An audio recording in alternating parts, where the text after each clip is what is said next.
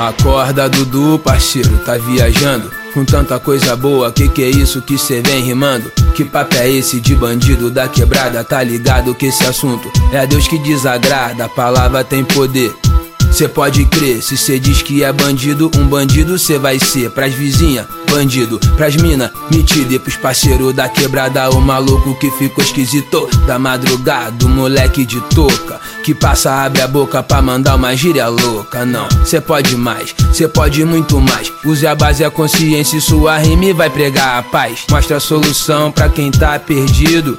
Sirva de bússola, guia esse menino que tá no caminho errado. Vai, lembra do passado, vai lá, faz desse sofredor seu aliado. Mostra a solução com projeto social, com protesto no rap, juramento profissional. Mas faz por amor e não pra aparecer, porque a palavra tem poder.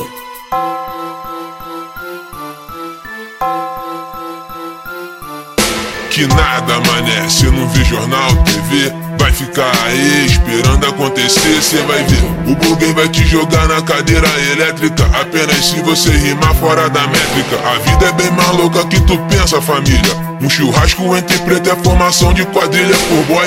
Racismo sim, preconceito, sei lá. Eu só sei é que existe e não preciso procurar. Tá lá, publicado para quem quiser ver. Favela não é filme nem programa de TV, porque não tem saúde, educação, moradia. Emprego não bate na porta da periferia.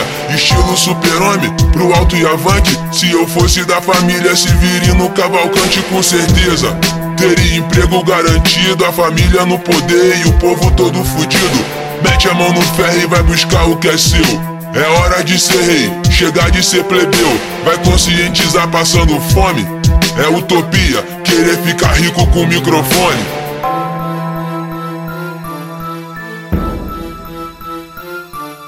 Já sei, cê vai dizer que a vida é só problema, que os manos da favela sobrevivem com os esquema, que os vermes tá na pista só pra te sufocar, que as perversas desatina quem não quer negligenciar, que o político rouba e não vai preso, que o empresário mata uma cara e sai ileso, que a TV mostra tudo que não presta, que em fevereiro o povo só quer saber de festa. É tudo festa e a vida continua. A Maria passa fome e a Patrícia posa nua. Os pretos da favela quer a loira dos patrícios. As pretas da favela quer os boys de conversível. Mas você tá aceso, de olho bem aberto, quando sente pilantragem, se envolve e vai pra perto. Sei, você tá certo, mas mostra a saída. Os moleques da favela também querem vencer na vida. Deixa de sonhar com a sinfonia da HK. Palavra negativa é mais sangue que vai rolar. Revolução armada, pega 9 e vai pra pista. Vai lá, cantor de rap, mitidinha, terrorista. A pista já tá cheia de maluco igual você.